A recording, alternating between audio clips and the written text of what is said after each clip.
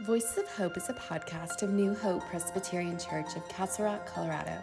New Hope is a church that puts people first. You can listen to our sermons and podcasts on iTunes, Spotify, Google Podcasts, and any other popular podcast platforms. This sermon from Sunday, September 25th, continues our Into the Wild series and is called In Defense of Pharaoh. Nick, thank you so much for that song and for your introduction, well, most of your introduction. That's such a good piece. It has the whole story with the overview of the story and then the application in our lives. It's scripture and sermon in itself. Matter of fact, we don't even need to do this, except that I've got these slides we got to go through anyway, so... But wonderful, wonderful. Moses is our model. Do you know what a caduceus is? There might be some folks in this room right now who have a silver bracelet with a caduceus on it. If you've got diabetes or something, and you're trying to give a medical alert, that snake wrapped around that rod is from this song, this story. Later on, when we get in the wilderness, Moses comes across and people get sick, poison, whatever, and he puts the snake on his rod and he lifts it up. And if they look upon it, they're healed. And you better believe the reason this looks like a crucifix is because we Christians have said, yes, that's how we think about Jesus too. By looking up on it, we're somehow healed. Snakes are mysterious and scary because they shed their skin. Snakes are scary and they are resurrection, friends. For millennia, they've been our symbol of mysterious new life. We're into the wild this fall. Today I want to talk about Pharaoh. He's our favorite bad guy, maybe in the entire Bible. This is the central story, as I've mentioned, of the Bible, echoing in our New Testament. But in this case, Pharaoh's used by God, and I want to ask today, what is God doing in your heart as well? We have the 10 plagues are our text today that we're not going to take time to read through. This is the start of it, as God says to Moses, get Pharaoh to release my people. And I'm going to use you as a sign, miraculous pieces, and you're going to see these things happen. They're going to lead to our liberation. And so we have in these chapters here, 7 through 11, the water turning to wine. I mean, you can't help but think of John 2, Jesus at the wedding at Cana, as an echo of the Nile turning to blood. You can't help but think of John, it must be 19 at crucifixion, where they pierced Jesus' side up on the cross, and rather than blood, water comes out. Those are bookends. They're bookends to how we are released, how we are exodused from our own sin and captivity.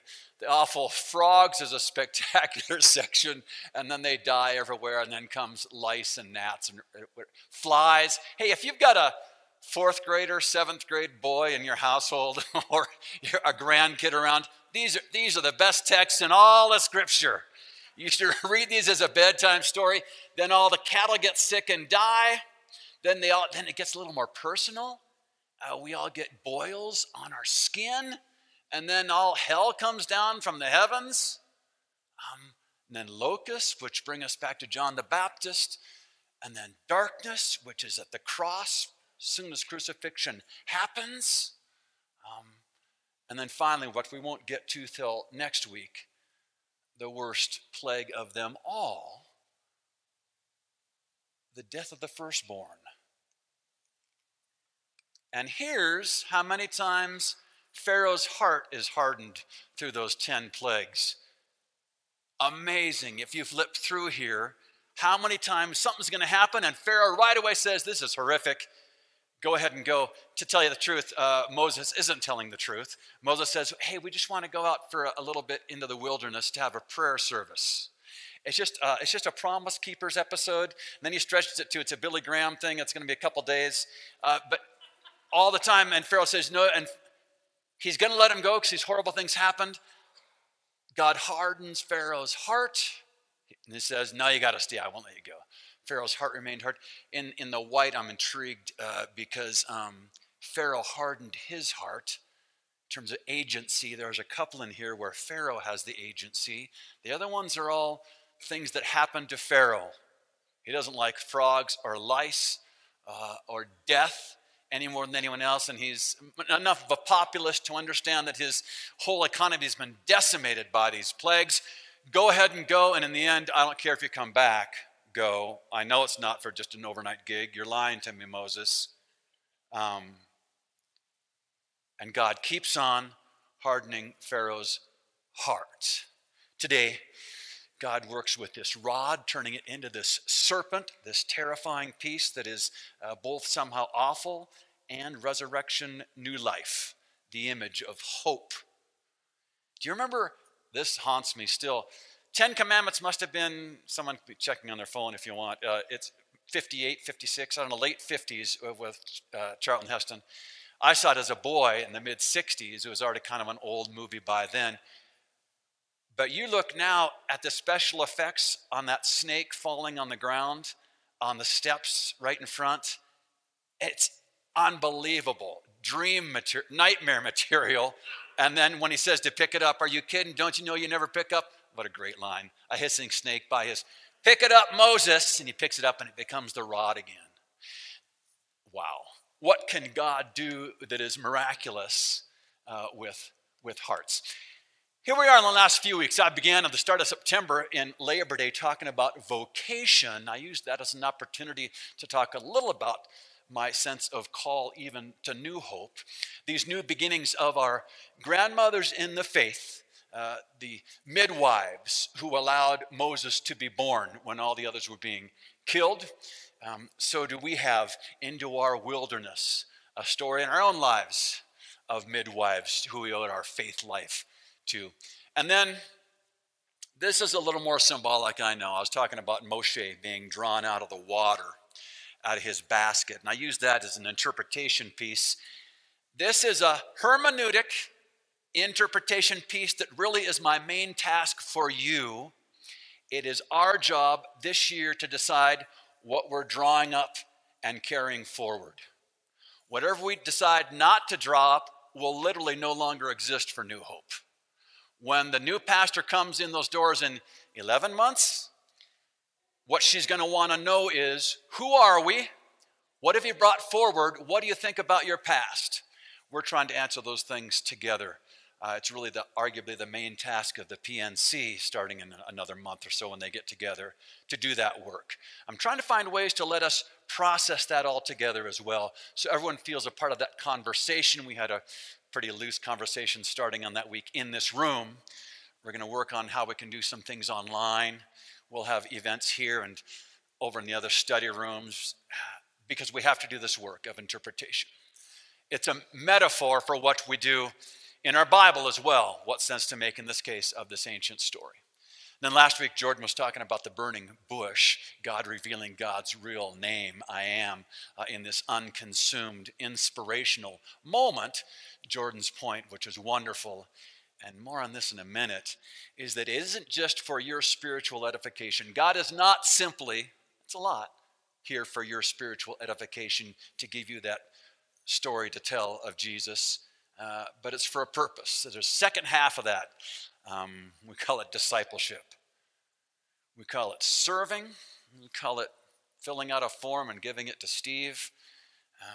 We call it finding how we can bring the kingdom here. And this morning, regarding hearts, it's something I need from actually every one of you.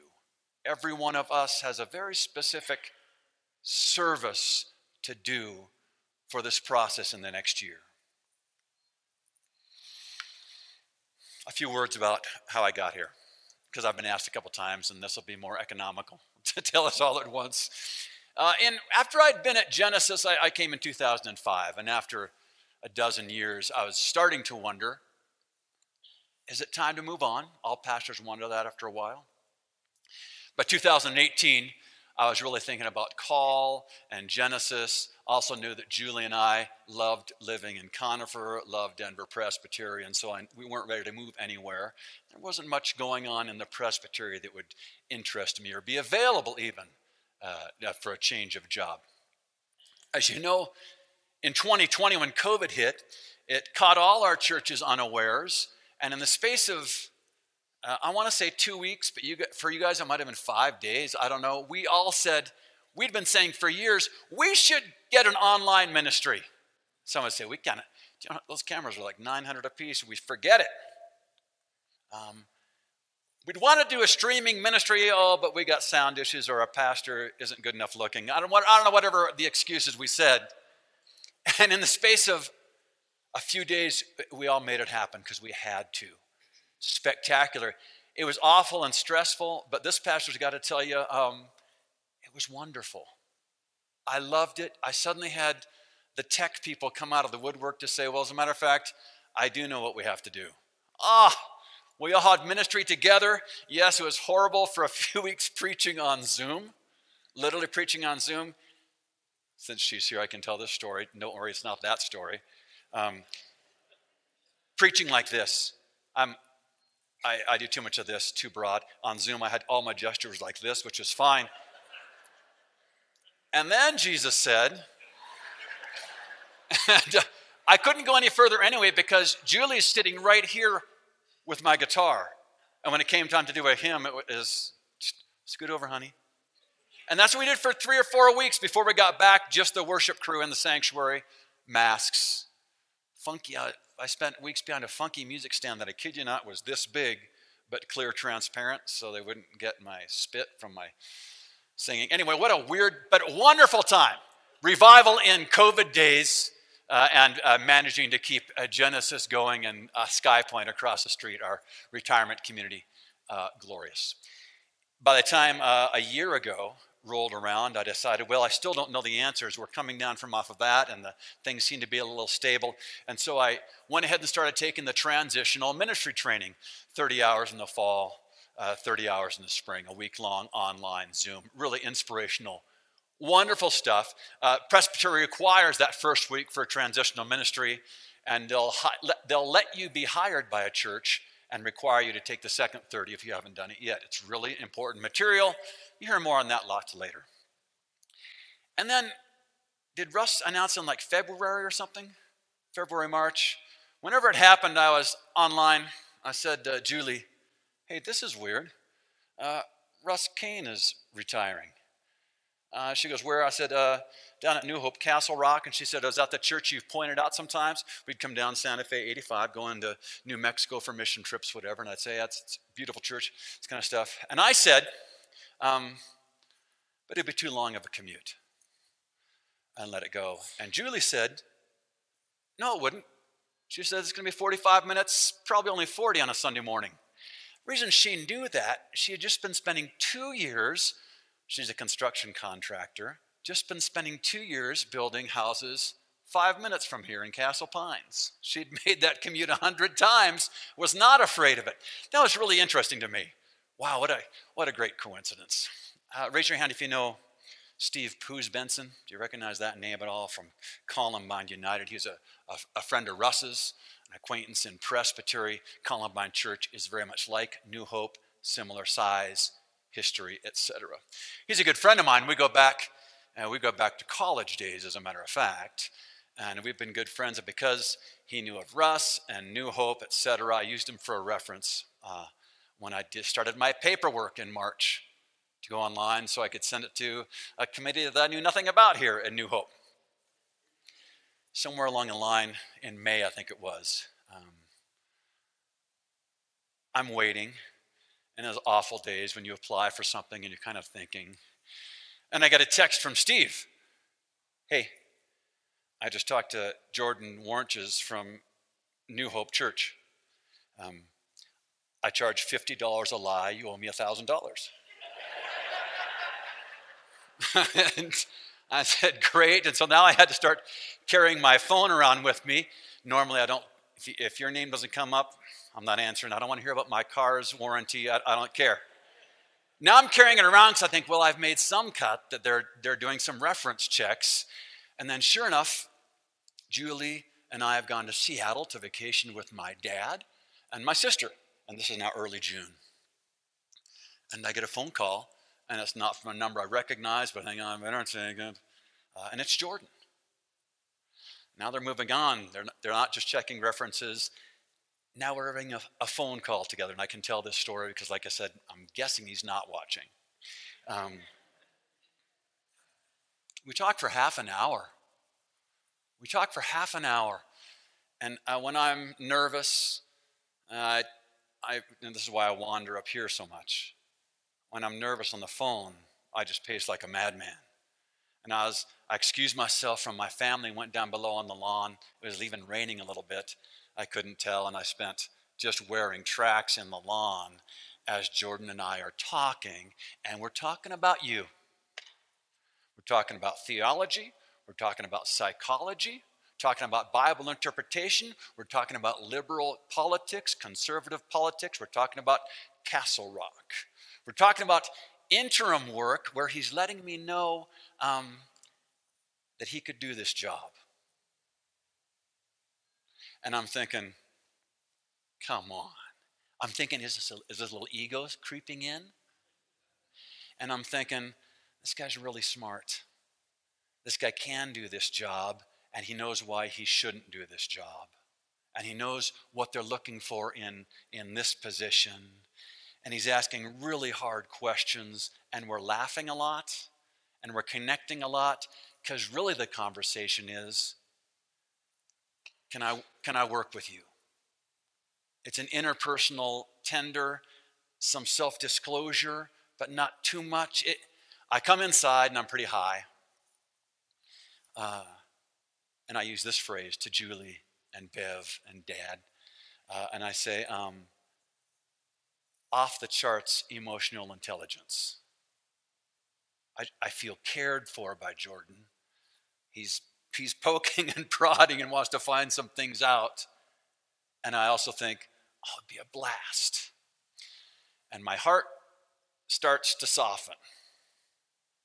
I don't know if you have this tendency. Sometimes when my heart starts to soften, I do a corrective.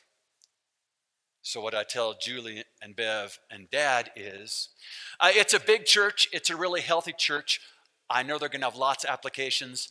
I wouldn't think I'd have much of an opportunity, much of a chance really to get that job.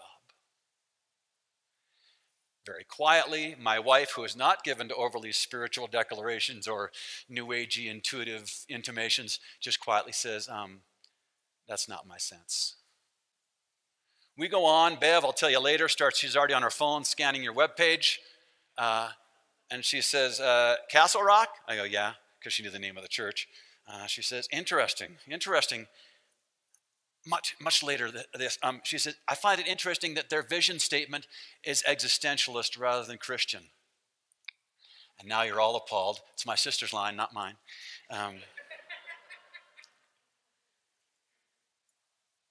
Find a home,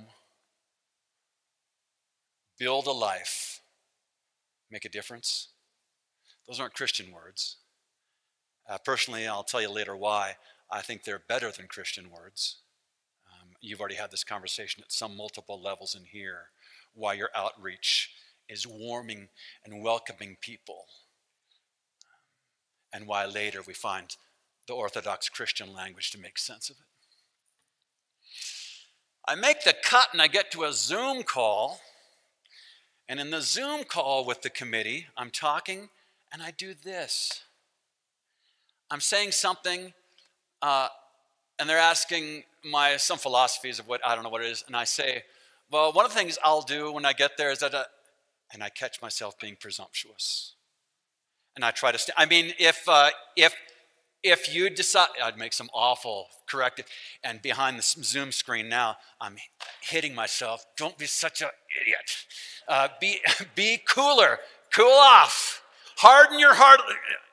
And then as God's gift to me from a woman who I already know and love dearly, although we've met in person twice, who's in this room, she makes a similar mistake about me as pastor. Thank you, God, for that moment. Because on the Zoom call, I'm suddenly feeling like I could be their pastor. I could be their friend. And later on, we felt the Spirit. The Spirit even works through media sometimes. And I felt that connection. And I got off that Zoom call. And by then, when Julie asked me, how did it go? My answer was this. And what that means is I'm trying to correct myself. And she goes, oh, honey, I'm so glad. I'm so glad. My prayers, I spent a lot of time on the trails up in Conifer. And you have occupied my prayers for months now, actually. Initially, imagined conversations, telling God what I want. My prayer shifted in early June to, God, I know it's in your hands, but if it doesn't go this way, I'm going to be in bad shape, and I'm really going to need you in a new way. That prayer means, God, I've been unsuccessful in hardening my heart. I'm open and exposed. I am in danger. Help me.